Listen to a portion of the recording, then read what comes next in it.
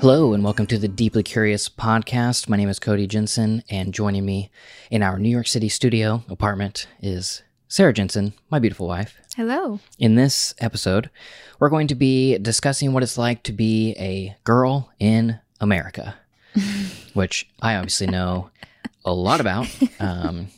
Been a girl for at least 0% of my life, so stick around for my very insightful advice and commentary.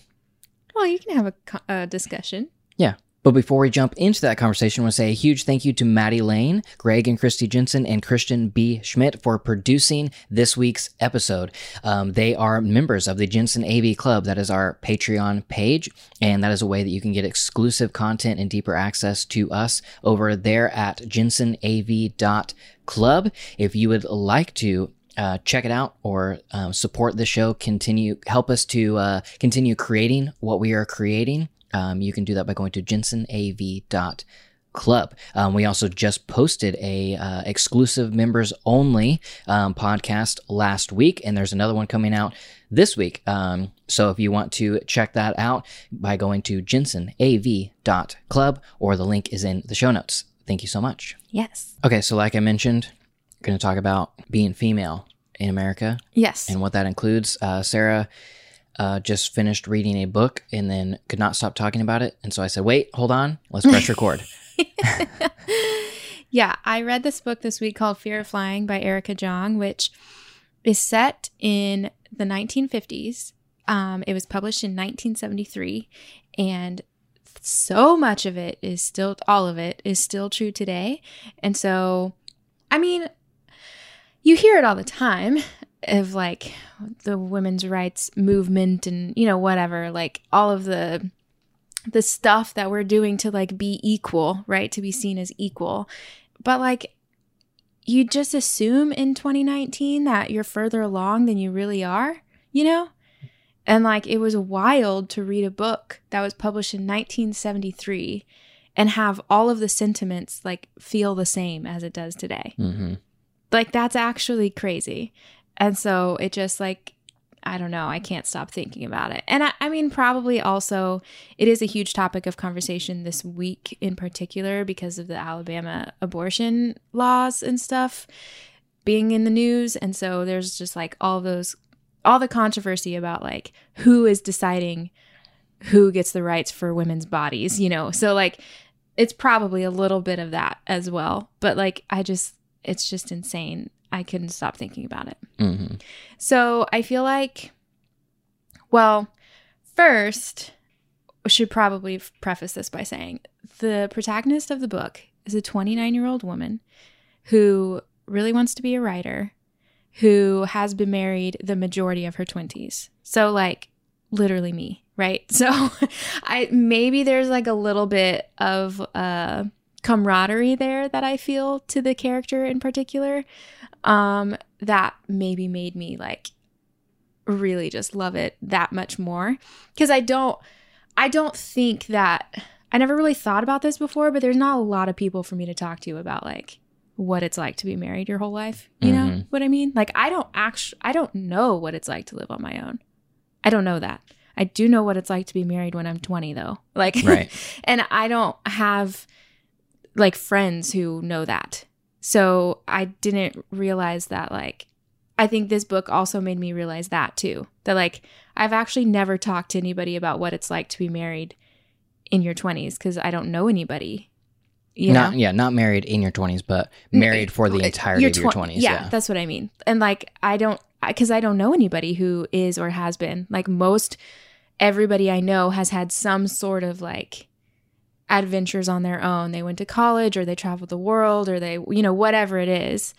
And I didn't realize that I didn't have any friends who like really understood what it's like to like be married at 18, which is kind of weird because I also don't think it's like a big deal necessarily. Mm-hmm. Like I've never felt the need to have somebody like to connect to on that level.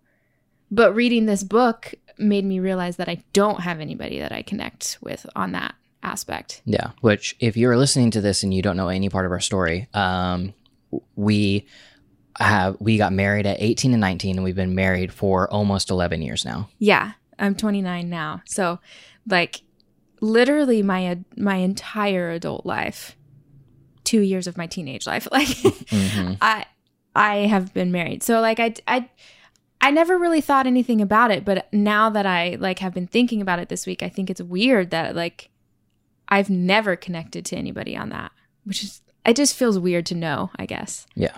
I don't know if it's like a big deal or not, one way or the other, but yeah, I mean, it's just the fact of reading something that makes you feel heard. Yeah, and like I didn't know, even in books, even in characters, I didn't know that there wasn't a character that like that I haven't read a character that like understands that in that capacity, and this book did that, which is kind of crazy. So there's that, like, which I also think that right there can bring perspective and also start a conversation about representation in art. Oh, 100%. Because you would think, I mean, there is a lot of conversation about that now with minorities and whatever, and that's fantastic. I never thought I wasn't represented though. Right. Like I never felt like that was a thing for me because like I'm a white girl, you know, like it's like every single story is written about white girls. Right, so. right. Yeah. But then I read this and I was like, wow, she really knows what it's like to be married at a really young age and to have those like contradictory feelings. And I didn't realize that I never had that before, which is kind of crazy. Like it's kind of blowing my mind even still. Anyway. Yeah, I think like representation in art is huge. And like even just that little bit that I felt in this book. Right. Like I can't imagine like a minority, like, you know, like Crazy Rich Asians, that was the whole thing. Like I can't imagine like being so misrepresented and then having something like so culturally relevant come out that is literally like all about you, you know. That's cool and should be happening a lot more. And then to think like, so the majority of stories are written about white people in general, but a lot of stories are written about white women. Yeah. And every single one of those stories has different storylines and different nuances. Yes. And it took you this long to find a story that hit a lot of nuance that really makes you feel heard. Right. So to think like, oh, well, I mean, that Asian group got their movie. Right. And like, oh, you know, Black Panther came out, you know, it's like, no, I mean, not that at all. it's a step forward into representation. Right. But also, every single person has a different like perspective and story and nuance wrapped up in everything that they do. So it's like, yes, to be one, to just look at a piece of art and say like, wow, those people actually look like me is one thing. Right. If you've never had that, like, that's insane. And then to say like that person feels like me. Right. They know my feelings, my particular situation is a completely different thing. Yeah. And also on the other side of representation in art, I feel like if you're not of that ethnicity or whatever, like, or sexual orientation or, you know, whatever, like it's still a good thing because you're learning other perspectives. Right. Like it's just needed across the board. And I feel like you shouldn't be upset when something comes out that isn't like from your perspective or whatever per se, because or that you can't relate to. That you can't relate to because you're still learning something about somebody else, which is the point. Anyway, yeah, it took me a long time. I didn't even realize I didn't know what it was like to be represented in that specific regard, right, in that emotional regard. Yeah. Which was kind of crazy and cool. But she taught, the whole premise is basically she goes to this like psychoanalyst convention, I guess. It's like this thing in Europe and all the psychoanalysts come together for like a conference basically. And it has a lot of psychology analogy and stuff like that in it. So a lot of Freudian whatever, because that was huge in the 50s. And so it kind of puts a lot of stuff back to why you're acting the way you're acting, I guess. And like kind of, oh, daddy issues, you know, all those things, all those like psychoanalytic things. But I think it really plays to the idea that like men are just telling you what you feel or why you feel or why you're overreacting. Yeah. Basically, I think it put like really good terms to it, even though it's from the psychoanalysis point of view, because like for the main character in particular, all of her, like, it follows her, like, sexual adventures and misadventures, basically. She's been married for 5 years or over 5 years or something. She's 29. Well, she had been married once. He went crazy, literal crazy, and then had to be, like, admitted. So she got divorced and then got remarried. So she's been married her whole 20s, but this is her second marriage. And she ends up, like, feeling, you know, restless and bored and, like, all these things, right? And runs off with this guy, has an affair. And basically, all the psychoanalysts are, like, telling her whole life that all of her boy issues are because of her dad. And they're, you know, like, it's all that stuff.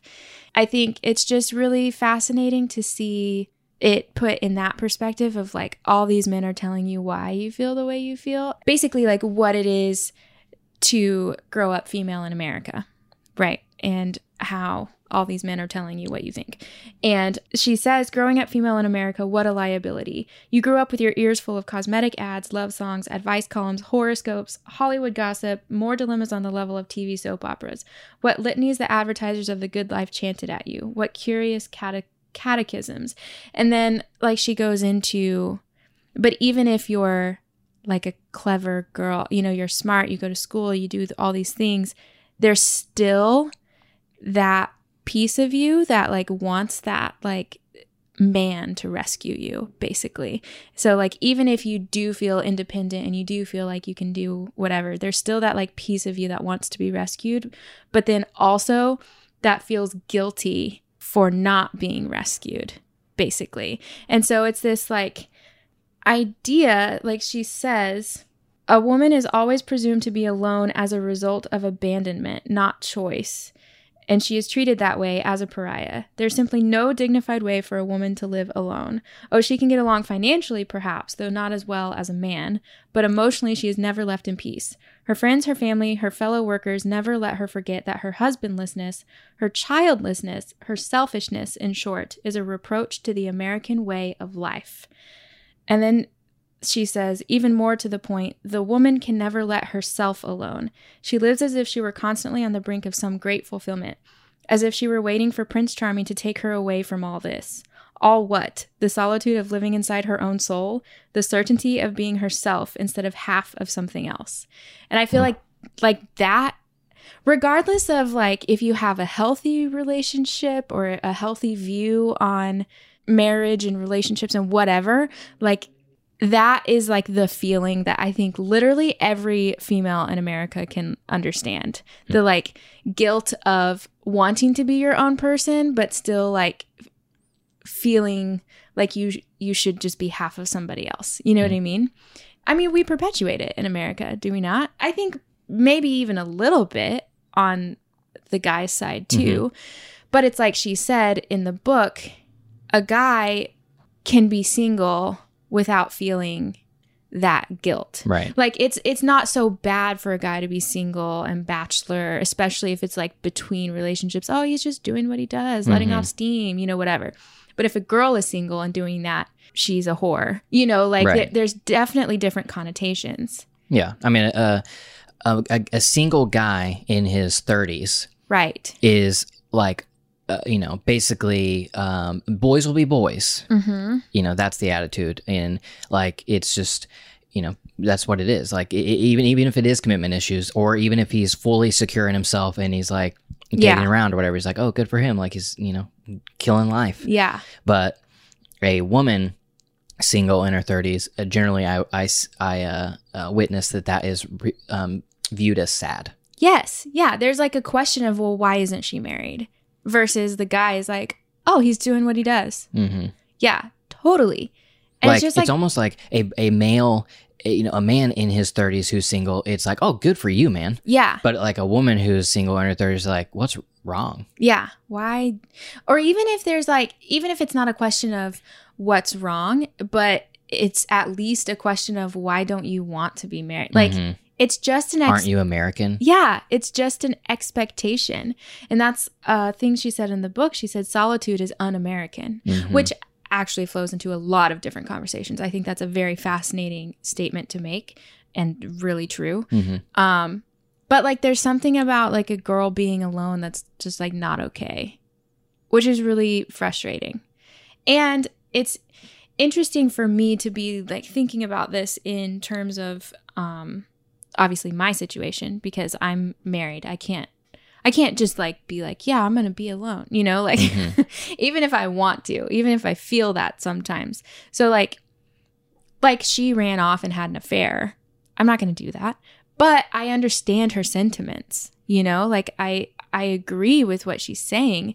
And even in that regard, in the book, she talks about like, why do I feel the need to get away from my husband to be my own person? But what do? I run to a man to rescue me. Why am I running to another? It's like this whole question of, I know I want to be my own person, but I'm still looking to this guy to save me, you know? And I think it brings up a good point that like, that's what we're taught in America. Like, I obviously can't speak to anywhere else. I don't know. Right. But like in America, we're taught that. And like, I think like one of the main, or maybe the main point of the book is like, you are your own soul. And like, that's it. That's all you have. And that's okay. Like, you don't need another person to save you. And like, that's not the point of marriage.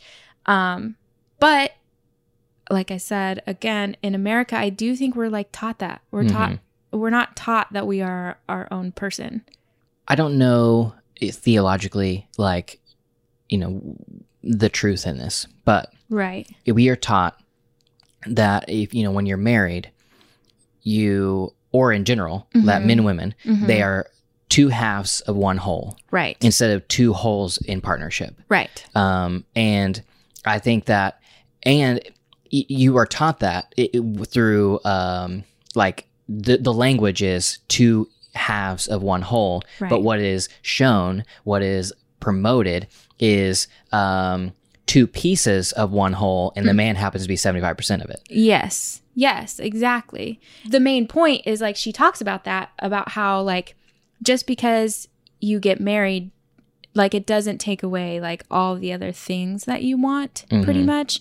Like she says, she wants to be annihilated by love. And then she says, nobody bothered to tell you what marriage was really about. You weren't provided, like European girls, with a philosophy of cynicism and practicality, which I thought was really funny. But it's about basically how, like, you still have all of these other desires, like after you get married, that apparently in America, at least, we're taught that we don't want anymore. But that's not the case.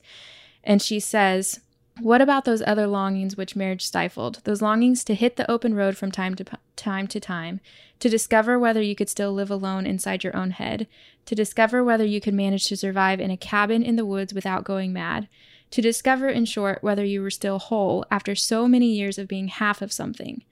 Like, that's exactly it. Like, when you get married, you're taught that, like, you don't want any of this stuff anymore. You don't want to run off on your own and be in the woods. You're supposed to want to run off and be with your spouse, right? Like, that's what you're taught. But like, those don't go away because we're still human beings.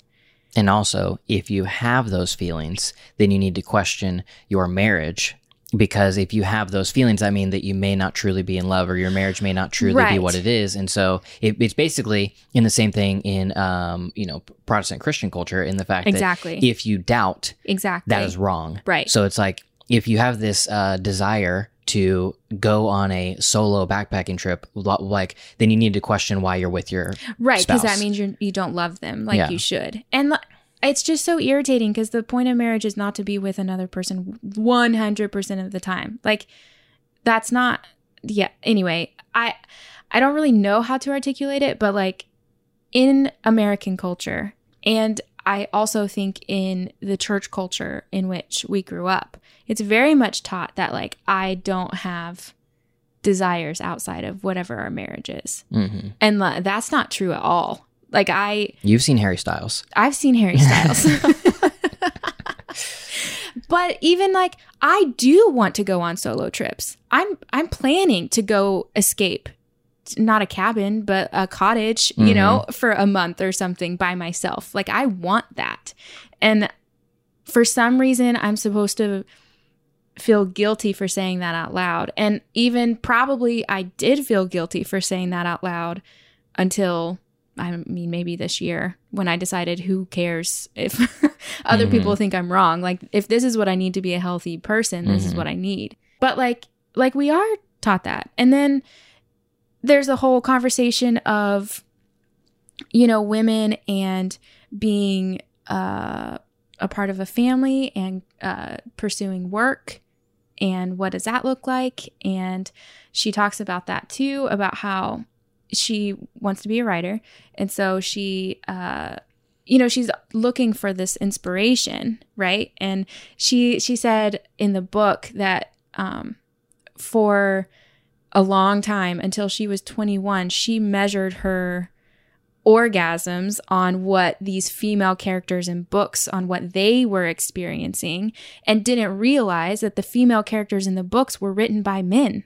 You know, so you're still, now, luckily we have female writers now and who are being recognized, and we're making progress. But even then, you're basing your female experience on what a man thinks a female experience is, you know? And I think that that's still prevalent today, you know? Like, men think that our interests are their interests. Right. That's not true, you know? And like, she talks about how if you, as a female artist, if you choose work over family, the only thing that it seems that the female artists who chose their art over having a family, the only thing they could paint was family, was children. The only thing they could write about was the fact that they didn't have children, you know, like that kind of thing. The guilt. If you chose family, you became a cynic because you aren't doing what you're passionate about. Men don't have that choice to make. And I think that choice is still prevalent. I think that women still get a lot of guilt for choosing work over family. Definitely. Or for choosing family over work. Yeah. I mean, I think there are plenty. Yes, I think there are plenty of people who look at women who choose to be moms and scoff at them, you know, because that's the time we live in. Like, you need to be a modern woman and stand up for feminism and like, exactly, you know, whatever. And it's like, well, by making the choice to do what she wants, which is to be a mom, that's feminism. Yeah. And like, I think, again, it's just a way to keep us feeling guilty, you know? And she talks about that in the book. She says, well, she made up a quote, but she said, do you know what Teddy Roosevelt said? She said, you do not have to abuse a woman if you can make her feel guilty. You don't have to abuse her into doing what you want. All you have to do is make her feel guilty for choosing something. And she said, she attributed it to Teddy Roosevelt, but it wasn't his quote. She said, show me a woman who doesn't feel guilty and I'll show you a man. And I think that is like the truest statement even today. Yeah. You know? And it's just like all of these subtle things. I mean, obviously there's the major issues. There are the rights that women have over their bodies, and who's deciding it's all white men who are deciding, you know, the abortion laws and whatever. Like, there are major issues, but even in the subtleties, even in the ways that we operate as women, I mean, we do it too, because we are so ingrained in culture, and like we're told these things over and over and over again. So then we start to maybe sort of believe them, but then we also have this contradictory feeling, you know, and there's this like confusion between the two, and then we're confused. And then what do men do? They blame it on PMS.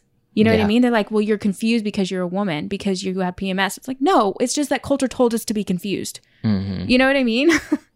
Yeah, we saw a clip yesterday of, I think it was in the trailer of a documentary, but it was a newscaster was asking a pundit of some sort. I don't remember who it was, but it was like, so let's say that a female was elected to president. You know, okay, so what's the problem? You know, or whatever. And he said, what's the problem? You mean other than PMS and mood swings? Exactly.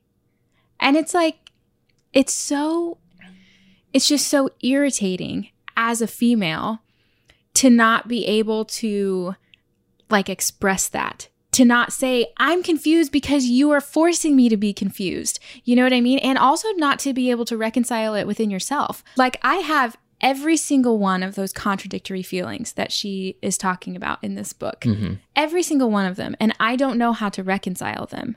You know what I mean? What do you do? I don't know.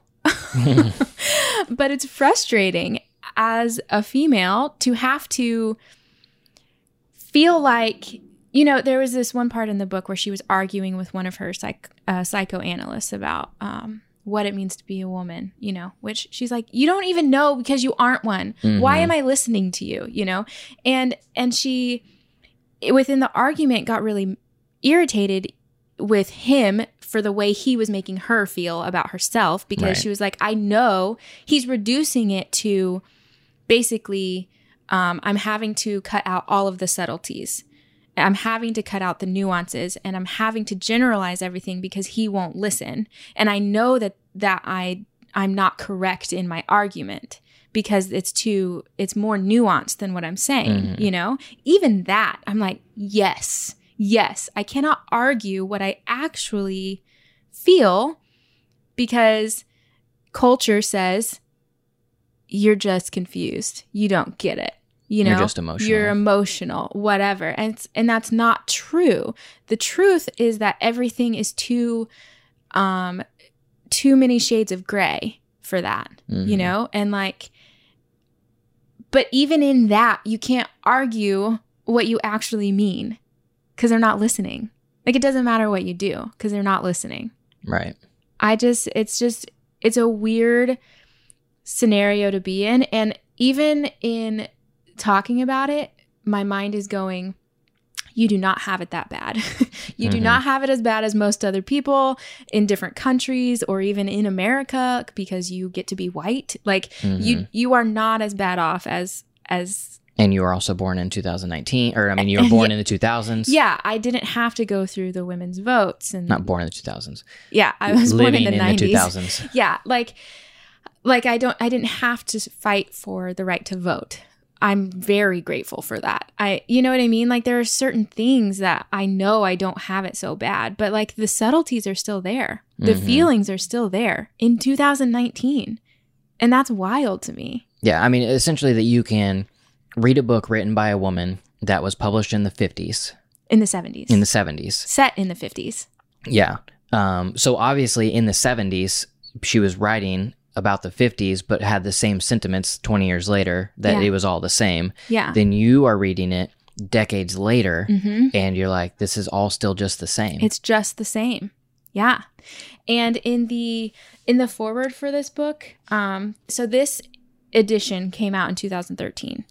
And she says, my 11-year-old daughter, at 2013, my 11-year-old daughter recently asked me, do you think it was more fun for Cinderella when she was just nobody? Or do you think she has more fun when she goes to the castle and meets the prince and goes to the dance? 11-year-old girl in 2013 is still asking these questions. Is it better if I have a man, or is it cool if I'm just nobody? And also, why are we nobody if we don't have a man? You know, like 11 years old, and she's still she's asking the same questions we're asking. You know what I mean? Like, it's not something that's like that you can ignore. It's not something that you can say like, oh, well, we've definitely progressed. We have. But the undercurrent of American culture is that. Is it cool if I'm nobody, or should I go to the dance and meet the prince? Like, that's the underlying culture. How do you change that? I think, you know, you can't argue that we've made progress, because if that's the question that an 11-year-old girl is asking, then we've done nothing. You know, I obviously say that. Right.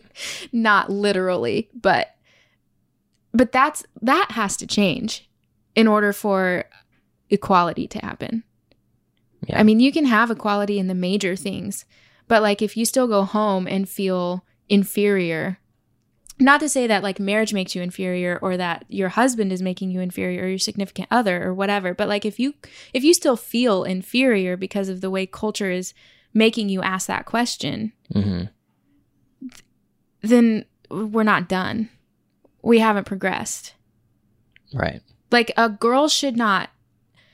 little girl shouldn't be questioning, is it better for me to be with a boy or is it cool if I'm nobody? They should just know it's cool whatever I do.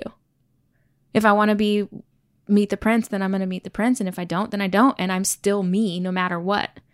The guilt. It's that guilt. Do you think that over the last 5 years we have regressed? Or do you think that things have just become out in the open in the last 5 years? I think maybe a little of both.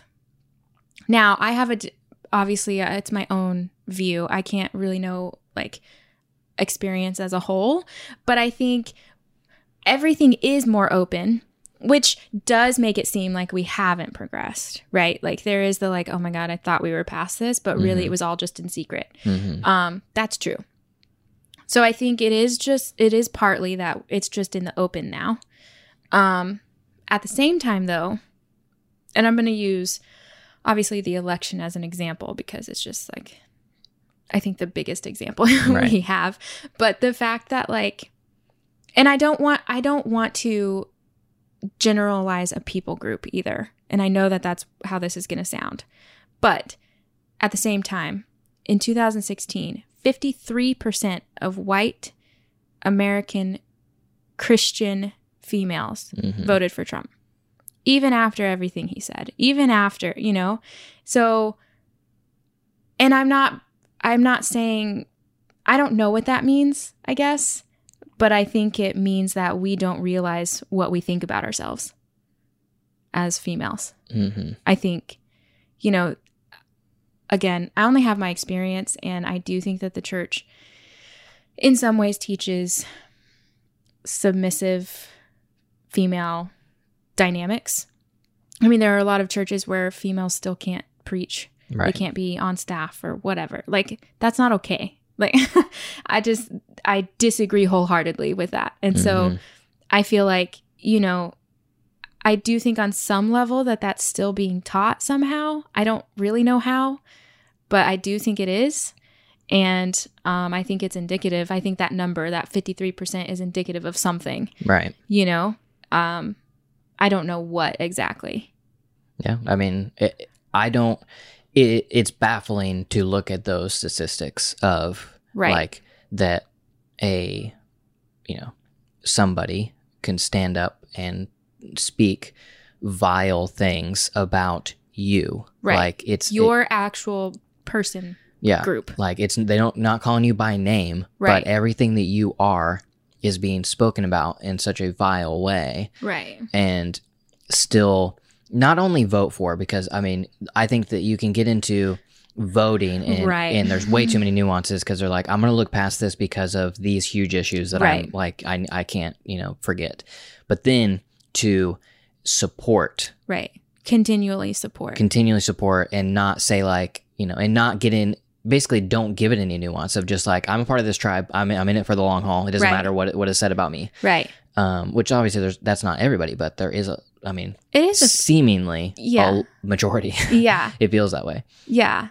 I feel like, so I think it's maybe a little of both. I think maybe it seems like we haven't progressed as far as we have because it's all in the open now. But then also maybe that means we haven't progressed as far as we have. I don't know. I mean, the fact that like, I think the fact that the Alabama abortion laws happened is maybe indicative that we're regressing.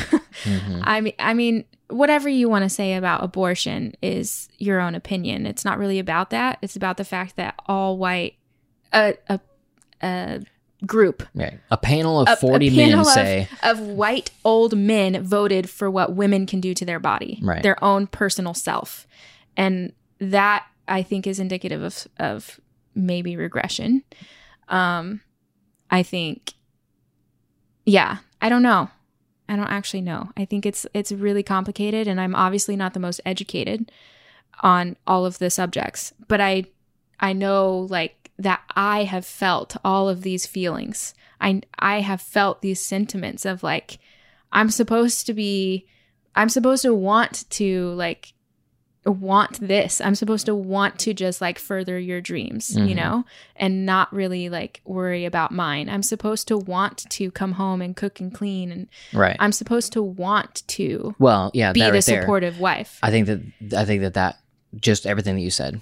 If you were to do those things, what would they say you are? A good wife. Right. Exactly. If you are a person who cooks, cleans, make sure that, basically be a great homemaker, Right. and then make sure that your husband is fed and watered and Right. pleasured, Right. then you are given the label a good wife. Yes. But then also you're supposed to bring home 50% of the income because everything's too expensive now. So not only are you working full time, building a family and taking care of the house, but you're just completely like throwing away any of your desires, which I understand, like marriage is sacrifice, blah, blah, like I get that, but it's not a one-sided sacrifice. Right. Like a guy should sacrifice crap too. That's the point, And I don't feel like men are asked to sacrifice. Like it's not the assumption in American culture that the guy is going to sacrifice for it. No. It's not the assumption. The assumption is that the woman's going to sacrifice for the family. Yeah. I mean, I think that, at The Office, a comedy show, still brings up like philosophical questions in that way of just the way that Jim and Pam are in the last season, in that Jim, gets a career opportunity and everybody around him, even though it is sacrificing his marriage, and even though it is like, it basically, he has to choose career over, healthy family. Yeah. And everybody around him is like, well, why are you choosing healthy family? That's stupid. Yeah. It was the right choice for him to make, to sacrifice for Pam. And everyone was like, I would never make that choice. Yeah. And you shouldn't make that choice. Like saying, they're saying like she should understand. Mm-hmm. That was the idea, And it's like, no, she should not understand, because she is a person with feelings too, and like they matter just as much as his career opportunity. And I mean, obviously, Jim made the right choice. I'm not going to criticize. I think The Office is brilliant, but it's that exactly, Mm-hmm. And I just for so long felt guilty for not feeling like I wanted to be like the wife. You know what I mean? Mm-hmm. Which I think is probably why I never even realized that I wasn't represented in this stuff. Because like being like quote unquote the good wife, like it's not a part of my identity. Mm-hmm. Like I don't find any sort of like fulfillment in whether or not I can like keep the home in working order. I literally don't care. Mm-hmm. Like I've noticed. I'm not the like that definition of a wife. I'm just not. And I don't care anymore. I used to feel really guilty about it. Well, and even sometimes still I do. Like in bigger issues, in like, okay, what's the answer here as far as like pursuing dreams and like financial situations and whatever, like I still feel like, okay, well, the answer is that I'm going to give up stuff. But is it? I don't know. I mean, does it have to be that? I don't think so. Yeah. I mean, and also to back, you feeling guilty about that stuff is like, you felt guilty when we first got married, but it also like I was a part of making you feel guilty. Right. Because I also had these gender roles ingrained in my head of like what was supposed to be. Like we are now married, and so like you do this. are supposed to play a role, and you are not like, you're basically like playing a different character than what I thought you were supposed to. Right. And so it's like a lot of our early marriage like fights had everything to do with like those marital expectations not being met, and in just the basics of like keeping a house. And when you come home, you cook dinner. Right. Like all those types of things. Yeah. And, but that's the way that we were raised, especially in rural Oklahoma or rural America, but then also especially in a like very conservative Right. Christian background. Right. And like these are the roles of men and women. Right. And these are the roles of men and women in marriage. Yes. And so like, and I had never been given an example of a man or a woman who subverted those expectations. Same. Yeah. And so like to go into a marriage and, to expect anything different is like crazy. Right. Like to expect either one of us to, feel that way. Right. But then I think as we, matured past being teenagers, Mm-hmm. And then just like open communications, and then like seeking like actual marriage counseling so we can have that open dialogue, Right. and like figuring out like, oh, okay, we just both came into this thing with like are very much our own expectations that were not communicated about. Right. And whenever you, the lack of communication leads to fabrication. So we're both fabricating these things that we think the other person is thinking whenever, it's not true. Right. And it's I'm trying to think of what point I'm trying to make. Mostly just the fact that our culture made you feel guilty about it. Right. Our culture made me think I was supposed to make you feel guilty about it. Right. Yeah. And like nobody even knows that that's happening. Mm-hmm. You know what I mean? Like it's just so ingrained that you can't like separate them.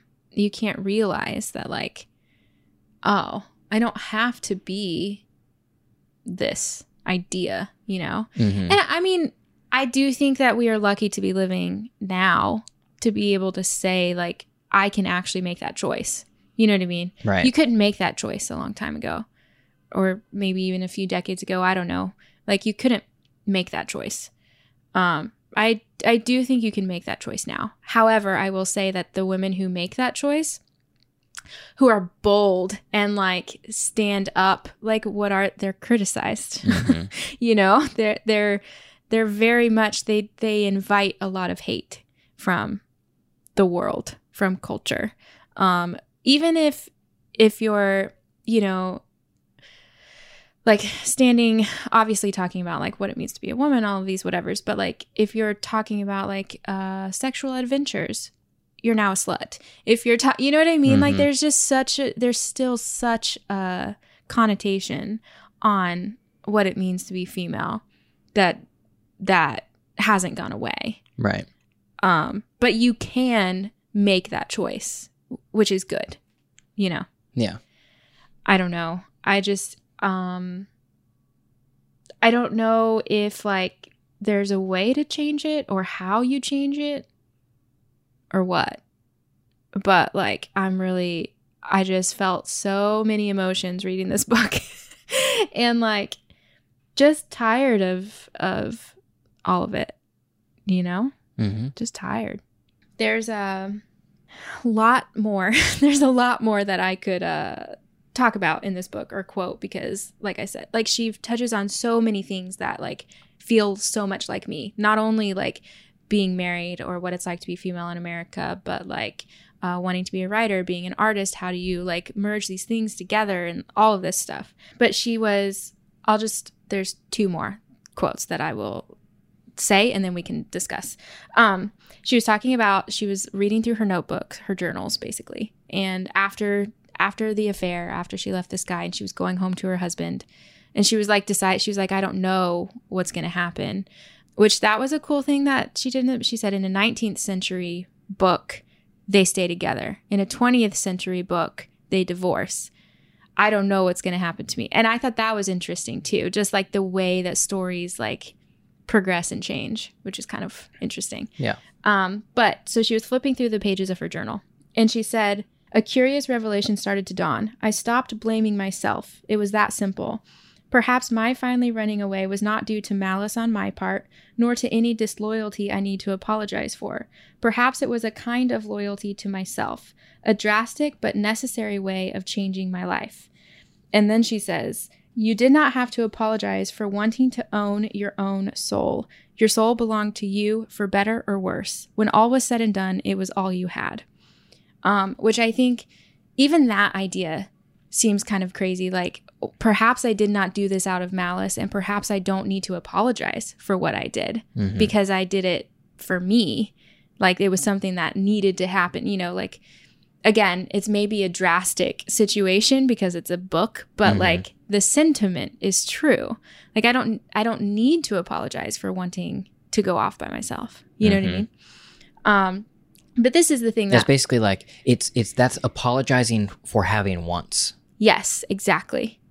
And she said, marriage was tricky because in some ways it was always this is a French phrase, so I don't know if I'm going to say it right. Folie à deux, which is like basically a mess of two. Like, it just says, at times you scarcely knew where your own lunacies left off and those of your spouse began.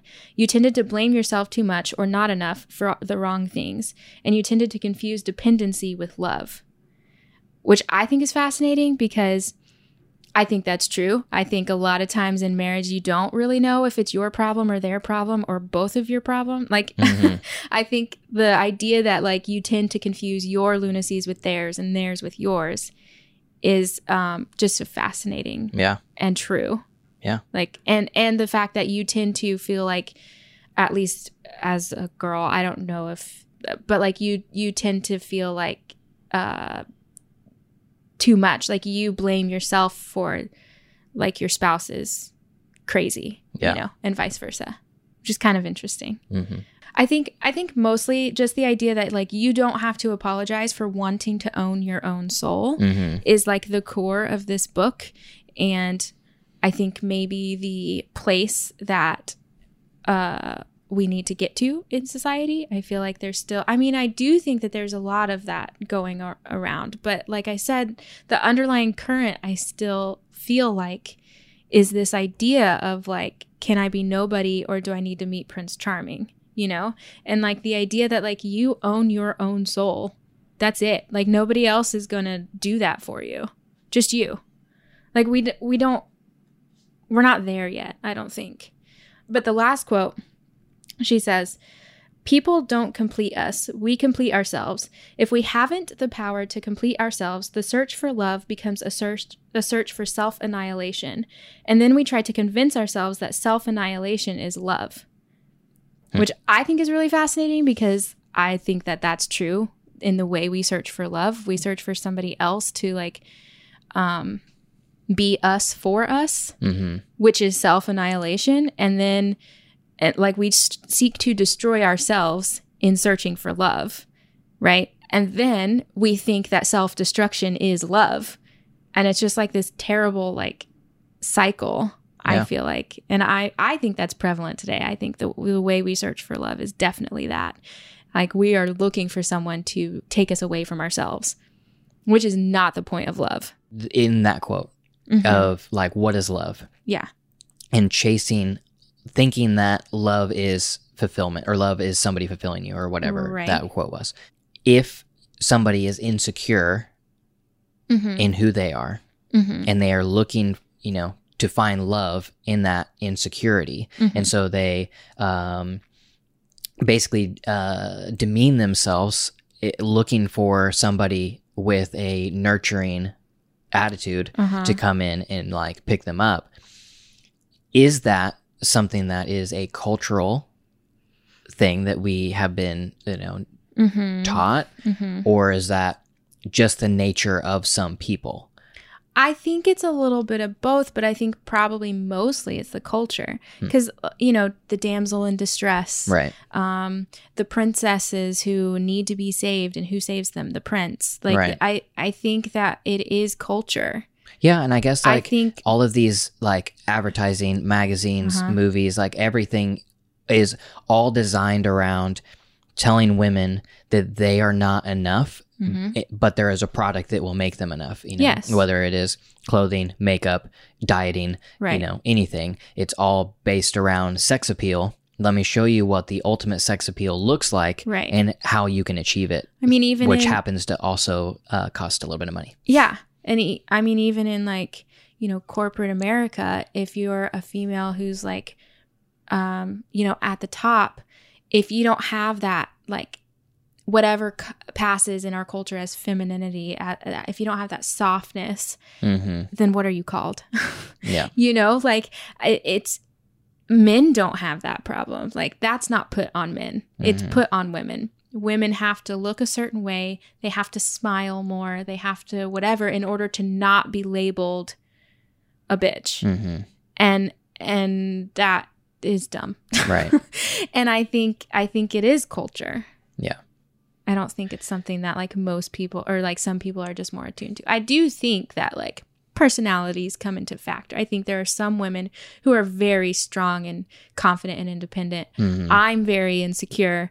I feel like though I'm a maybe more sensitive personality to that kind of stuff, but I also feel like I was taught that. Yeah. So I don't know. Yeah, I mean that reminds me of like last year or 2 years ago or whatever it was, the U.S. Open with Serena Williams, where Serena she yells at the ref and says, "You're a thief! You just stole that point from me." And the ref basically like takes another point from her, and she's like starts yelling at him, furious with him, and they, you know, obviously that is all filmed. Then that goes in the news, and the news reports it as Serena Williams has a meltdown. And it's all about Serena Williams having a meltdown and being emotional and like basically just a woman off the rocker is the way it's reported. And to think about that of like, okay, if this is the top male athlete in tennis, and he looks at the ref and says, "You're a thief. You stole that point from me." And like, one, would the ref take that and just go on? Yeah. You know, because boys will be boys, you know, whatever like the excuse is. Or does he, like, let's say everything plays out the same and he like gets mad and like, no, like you took another point from me. Like, this is completely unfair, calls everybody over and is like, basically does the exact same thing as Serena. Is it reported in the news as, what's his name? I don't know what. Yeah. I don't know any tennis players. You know, it's like, does Joe like get reported in the news as like Joe has a meltdown, right? Or is it even reported at all? Like, or like, you know, what is it like? Or is it reported as ref steals 2 points from Joe? Right. Like that's probably what it like. It wouldn't be reported as a meltdown. That's for sure. I mean, it's also evident in like the way like women of power, I guess, like people in Congress or, you know, whatever, the way they're reported on. Like, I think there was like a Condoleezza Rice wore something and they report the headline was something about a dominatrix, you know, and it's like stuff like that. It's like those tiny things make a big difference in the way people think about females. Right. And like, how do you change that? How do you fix it? Like, what do we just like get rid of all men altogether? Like, I don't know how you change that. Right. One funny thing she said in the book, because she was going between her husband, who's this like sensible, responsible, safe, secure, you know, whatever. And then this guy she had an affair with was obviously like very exciting and like, you know, whatever, kind of tapped into the spontaneity of herself. And she was like, do I choose one or the other? Why can't it be both? Do two men make one whole man? Oh, it was just funny. Yeah. But I think like, I don't know the answer. How do you tell people that is the problem? Like, how do you make them understand that it's just like how, it's just like the racism, you know, the subtle racism, and how do you make people understand that they're adding to it? Right. You know, it's like, I don't know. Yeah. Teaching. I don't know. I honestly don't know, because I don't even know if it's right to teach people that aren't asking to be taught. Like, right, because you're entitled to your own opinion, blah, blah, blah, blah, blah. And I'm not saying it is or it isn't. Like, I lean towards it, you should be taught and people need to be educated and things like that. But I'm also not about forcing my beliefs on people. Right. And also there is so many like members of the thought police going around, and it's it becomes basically in the same way that I never really talk about not eating meat because I don't want to be associated with toxic vegans. Right. Like, I don't want to be associated with toxic people who just like are just a mob of people Right. looking for any mistake that any human ever makes so that they can make themselves feel better about their own sins. And so Right. it's like the concept of like educating people who Right. aren't asking to be educated is it takes I feel like the only way is to actually be in personal relationship with that person. Yeah, I feel like I have a lot of contradictory feelings about a lot of things. This is one of them. I feel very strongly that you should stand up for your beliefs. I feel very strongly that you should try to and when I say try to educate, I don't mean like yell at people, but like that you should try to educate people who aren't educated. I think the only way people learn is because other people open their eyes, you know, and if Right. they're not, you know, naturally somebody who seeks out information, you should be kind of a vessel for that, for them, you know. I think that I like maybe quieter teaching, subtle Right. teaching. I don't think that you should scream. Well, also Your nobody beliefs, has because it ever doesn't- actually learned by Well, that's yelling what I'm at them. saying. It doesn't change anything. Yeah. It just starts an argument. So I am a strong believer in standing up for your beliefs. I'm also a strong believer in not forcing your beliefs on other people. I think discourse and dialogue and context, and it's missing. It's Right. missing in our current culture. But I think all of that is very important. Yeah. Empathetic conversation is the only way Yes. to lead towards change. And you can leave that conversation with that person still disagreeing, but that doesn't mean that it wasn't worth. Yeah. An empathetic conversation has never happened on TV.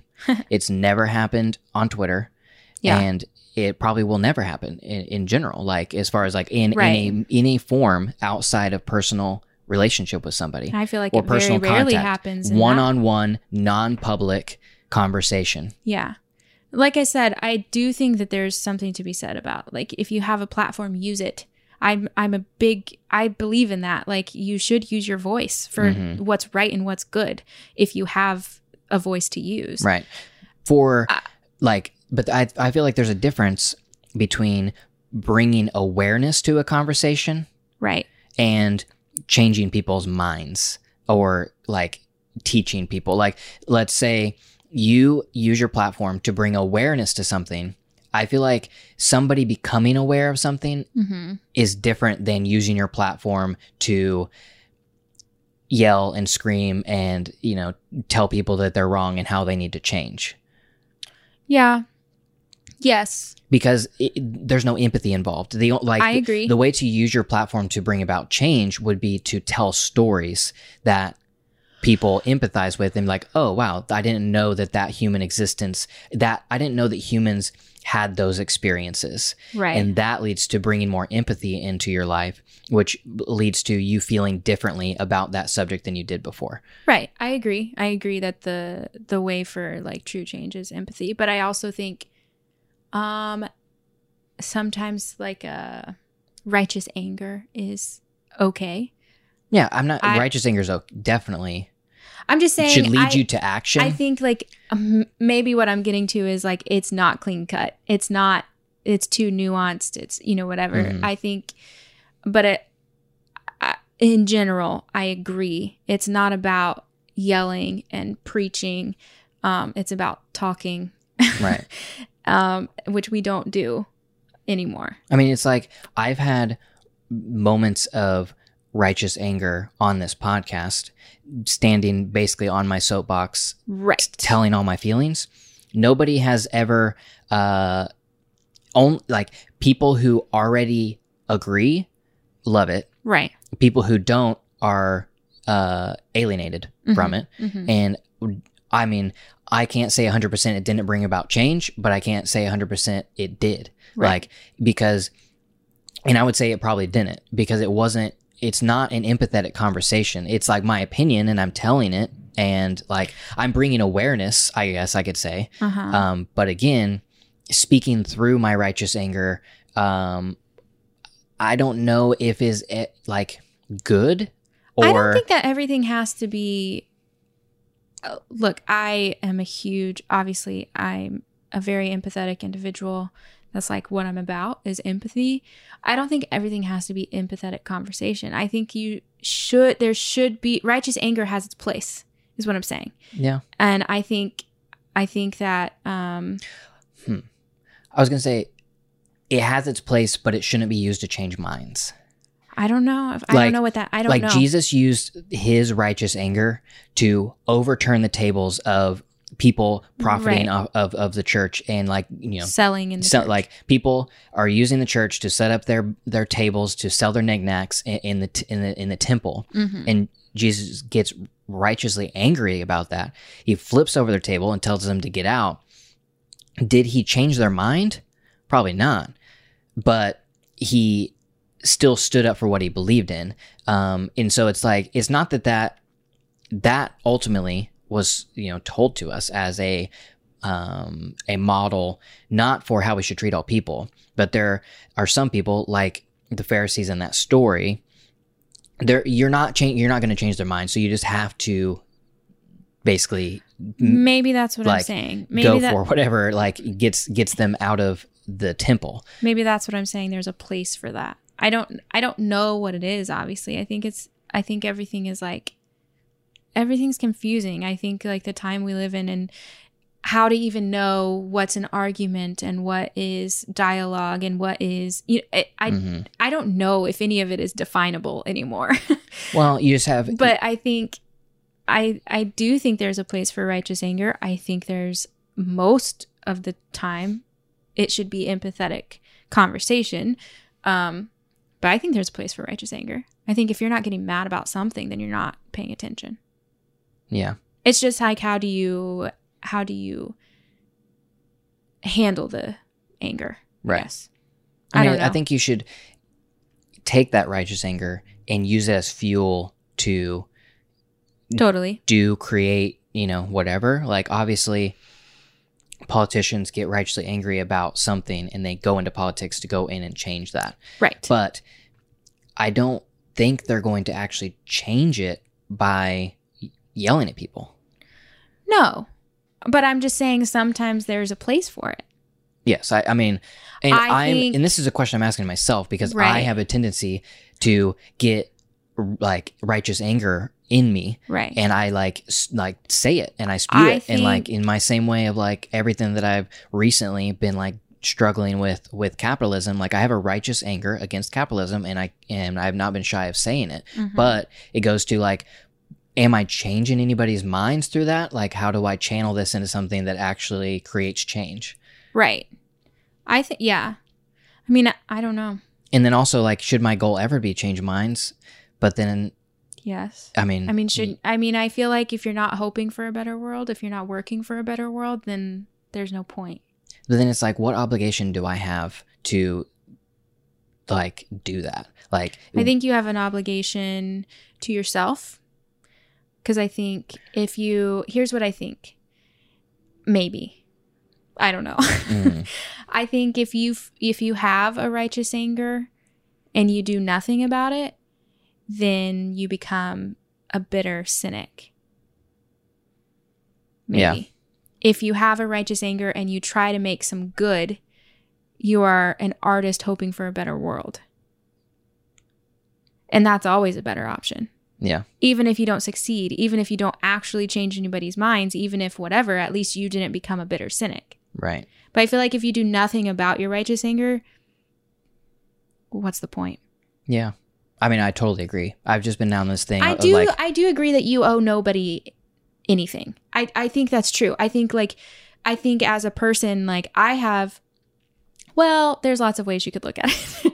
I think as a person, you have no responsibility to anybody else on this earth. I think that's true. I also think you have every responsibility to leave it better than you came. So, again, contradictory feelings. I feel happy holding both of those truths in my hand. Mm-hmm. And I think you have to get to that place. I think that all of us need to be able to hold multiple truths that contradict each other. Right. That's life, you know? And I feel like that's true.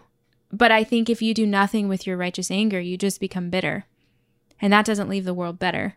Mm-hmm. even if you don't have a responsibility to change other people's minds. Yeah. Right? I mean, I agree. I've just kind of been wrestling with this thought of like, if I find contentment, which ultimately is happiness, in what I'm doing in my day-to-day life, and I like ultimately feel right, fulfilled and content in living, and engaging in trying to change other people's minds makes me unhappy and makes me cynical towards humanity. I also think that maybe it depends on how you look at it, because like changing the world could literally just mean like the friends in your circle. It's not about the whole world. It's not about shouting your message. It's about living it, and like that affects people around you, which changes the world. Yeah. So maybe it doesn't have to be about shouting your message from the rooftops, which most people think it does. Right. That's what we think when we think changing the world. We think the whole world. Really, it's just one person. Changing your world. Yeah. Which changes the entire world. So I feel like there's also that aspect that we don't think about it in terms of small changes. I just think about like doing things like that, like, using platform to like yell at each other does no good, because there are two groups of people who neither one of them are seeking wisdom. They're just seeking to prove themselves right. Yes, I agree. But I think you can get back to that conversation or that idea that I mentioned in the book about he's making me argue without the subtleties, and I know that that's wrong, but I don't feel like I can, you know what I mean? Like there is that idea of like somebody is attacking, let's say, your beliefs or whatever, or doing the Alabama abortion laws, like it was a wrong decision, and these men are making this decision and it's wrong. And you can't rationally discuss, you know what I mean? Like that's not possible. You're going to lose the subtleties, and within that you're going to kind of cut out that idea, like the seeking wisdom, the rational conversation, the whatever, like it loses that, and sometimes there's no option but to lose that. Otherwise you get steamrolled. Yeah. But what... I'm not saying I agree. Like, I see that perspective of like, you have to stand up and you have to fight for what you believe in, let's say, so you don't get steamrolled over by a group of white men. But then like, but what good came of it other than like just yelling and screaming? I mean, I don't know if any good comes of it. I think and that's not to say that people shouldn't stand up for what they believe in scenarios like that, because no, you absolutely should. You just have old white men ruling the world, and absolutely. They obviously have made the poorest decisions we have ever seen. Right. So I mean, obviously there should be righteous anger about that stuff. Like I don't think anything that's happening right now is necessarily wrong. I don't know how much like good change I don't know what's happening basically. But I think like it goes back, maybe it goes to the idea that like history repeats itself. There are cyclical themes that in life that are unanswerable, and you just have to be okay with the fact that you'll never have an answer for it, Yeah. And I think like maybe that's one of them. Like, I don't know how to change the way we argue and disagree. I don't know if it's possible to change it, especially with social media. I don't know if it's possible to change it. All I know is that sometimes I have tried to be a rational voice and I got buried. And I felt like the only way to be heard was to come with equal force. I'm not saying that's right, but how else can you be heard when they are just burying you? Yeah. I mean, I don't think that's the way we should move forward. I don't either. But I'm saying, Yeah, I think I- you're stuck yeah. between a rock and a hard place. Right. It's that idea. Like, Yeah. I don't think You that's the way shouldn't- to move yeah, forward. You should not go and meet fire with fire, because again, it's just two people trying to prove they're right instead of two people seeking wisdom and listening. I agree. And But so- if one person is refusing to seek wisdom, what do you do then? And it's not just one person, it's a government. Yeah, I know. You know what I mean? Yeah. It's like bigger than just like one-on-one conversations. That's what I'm saying. I'm not talking about, I'm saying like, how do you do that? I don't even know if you can. I mean, I don't know if it leads to change or not. All I know is that I would love if I could always choose the high road Absolutely. and always choose love over hate. Absolutely. And always choose the empathetic conversation over a, just simplified right, wrong I mean, I agree. thing. And so, yes, my voice may not be as loud and sensational and viral, but ultimately, it's like, I don't want to contribute to what is happening in our world. I don't want to contribute to, it's like the same thing that I talk about with capitalism, consumerism stuff. It's like, I don't want to contribute to making people feel that way. Yeah. So I'm not going to. I agree, but okay, I agree 100%. I do not want to be a divisive voice. I don't think I am a divisive voice. But look at it from going back to the Alabama abortion law, right? Look at it from a female perspective. Mm-hmm. You have, I don't know, however many white men who made this decision for you. How do you change that? You know what I mean? You can't just be like, hey, look, I think we should have a conversation about this. No, they're not going to listen. They don't care. They said terrible things. They've made that decision with horrible excuses. And there's no changing that. So like as a female, you can't just be like, listen, I think we should have a discourse about this. I feel blah, blah, blah, blah, blah, and like go about it in a rational way. You can't do that. Like, it's not going to change anything. It doesn't change their minds. Nothing we say is going to change their minds. Not even our outcries, not even our righteous anger changes their mind. Changes our government's mind on women. It doesn't. So like, how do you change? How do you actually create change on a big scale like that? I'm not saying righteous anger or shouting your opinions is the answer. I'm just saying maybe civil discourse is not going to do it for you. I don't think that they care. I mean, I agree. And I think that there is the argument. So I'm just saying sometimes you have to scream. That's what I'm saying. I think. I'm not saying that it changes anything. I'm not saying that it's the right answer. I'm not saying it's the wrong answer either. I'm just saying that you come to the end of your rope. Mm-hmm. And that's literally your only option. I think that in that scenario, like, you have to be angry. Like you said, like, nothing that you say or do is going to change their mind. Right. So if you scream, yell, and come across as being irrational, that's going to hurt the cause more than it helps. Yeah, but being submissive is going to hurt the cause.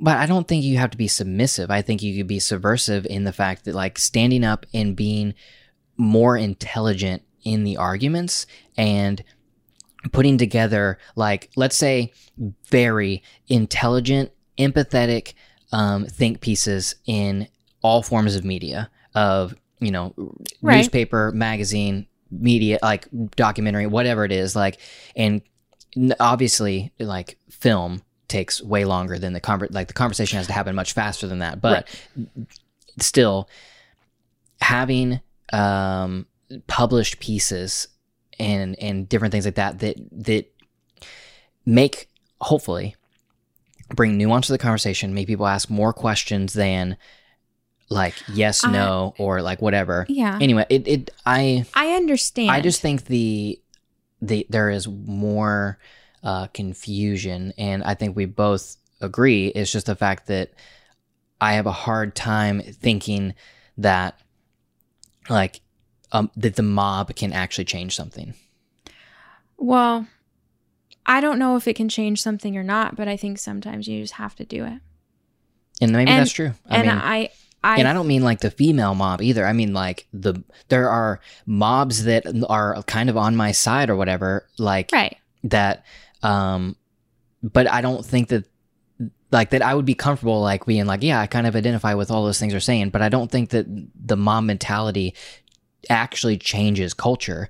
Or actually, I would say the mob mentality is culture now. And yes. The only change it does is get people fired. It doesn't actually change people's minds. It doesn't actually create a better world. I don't disagree. I really don't. But I know what, and I don't mean this like in the like governmental sense, although maybe I do, because in 2016 I felt very like helpless. Mm-hmm. You know what I mean? Like I think you come to this moment where like literally nothing you do is going to change it and nothing is working and you're being buried and you feel helpless and like you just have to lash out for something. Right. You know what I mean? I feel like that's the righteous anger. I think that's where it comes from. It comes from this idea of like my personhood is being pulled away from me and I can't stop it. So I'm going to yell and fight back because I don't know what else to do. You know? Right. I'm not saying that it's changing anything, especially in the culture we live in right now, but I do think that it's necessary sometimes. Yeah. That's all. Yeah, But would I rather have rational conversation? 100%. Do I get on Twitter? No. Mm-hmm. Because of that. You know, it's a dumpster fire. And like, I'm not interested in that. But I think that there is something to be said for being vocal sometimes. Yeah. And there's not right or wrong in this conversation. Like, I think that there has to be both. It's just, I am just questioning whether the pitchfork mob makes the world a better place. And right. I think that sometimes it can, but it's being overused in the fact of just, you know, basically the thought police of like the mob is being used for the wrong things of like, if you think any differently right. than, you know, them, then like you are alienated, you are ostracized, and you are made right. into the bad guy. But at the same time, if we are a government represented by the people, then the people need to stand up and say, represent us. Right. So, but obviously, has a march ever changed anything? I mean, I don't know if we can really tell, you know? But to be fair, the women's movement, I feel like, started with marches. They did a lot of marches, right? Yeah, but did it change anything? I don't know. I mean, I guess it's just maybe bringing solidarity and bringing awareness to like other people. There's something to be said for like people coming around an idea. Yeah. And that's what a march can do. And I'm just asking a question. Right. I mean, I'm sure there are marches that have changed things. I mean, obviously there were huge civil rights marches that we right. still talk about today. And the fact that we still talk about Selma and all these different things right. means that they led to a conversation at least that went on to change something. It was culturally important. You know, and I guess maybe the marches we're having right now, we won't know yeah. for a long time or maybe ever in our lifetime if they were important or not. But I do think there is something to say about solidarity, which a march can bring. Yeah. If you're careful. Definitely. I don't know. Anyway, it's a crazy subject, and I don't know what I think. I don't know either. But I felt good feeling heard in a book that I didn't even realize was a thing. Yeah. I mean, I feel like there are pieces of me in lots of books. Like, I've always felt like, oh, I can find myself in this book. Like, even if the character, whatever, like, it's like some young boy. Like, oh, yeah, I feel this. You know, like, I always felt like I could identify with something, Right. which I do think is true. I think you can if you're, a good person. Like if you're really trying to be empathetic, like you can identify with other people. But to read a person that was literally me was a new experience. To be heard to your core. I'm glad it happened. Yeah. All right. Well, we should wrap up the conversation there. Thank you guys so much for listening to Deeply Curious. Sorry if we offended anyone. Supporting this show on Patreon at jensenav.club. If you want to check it out, get some exclusive content, some deeper access, and we will be releasing member-only podcasts over the next few months. So thank you guys for listening. And again, that is jensenav.club, and we'll see you next week. Bye.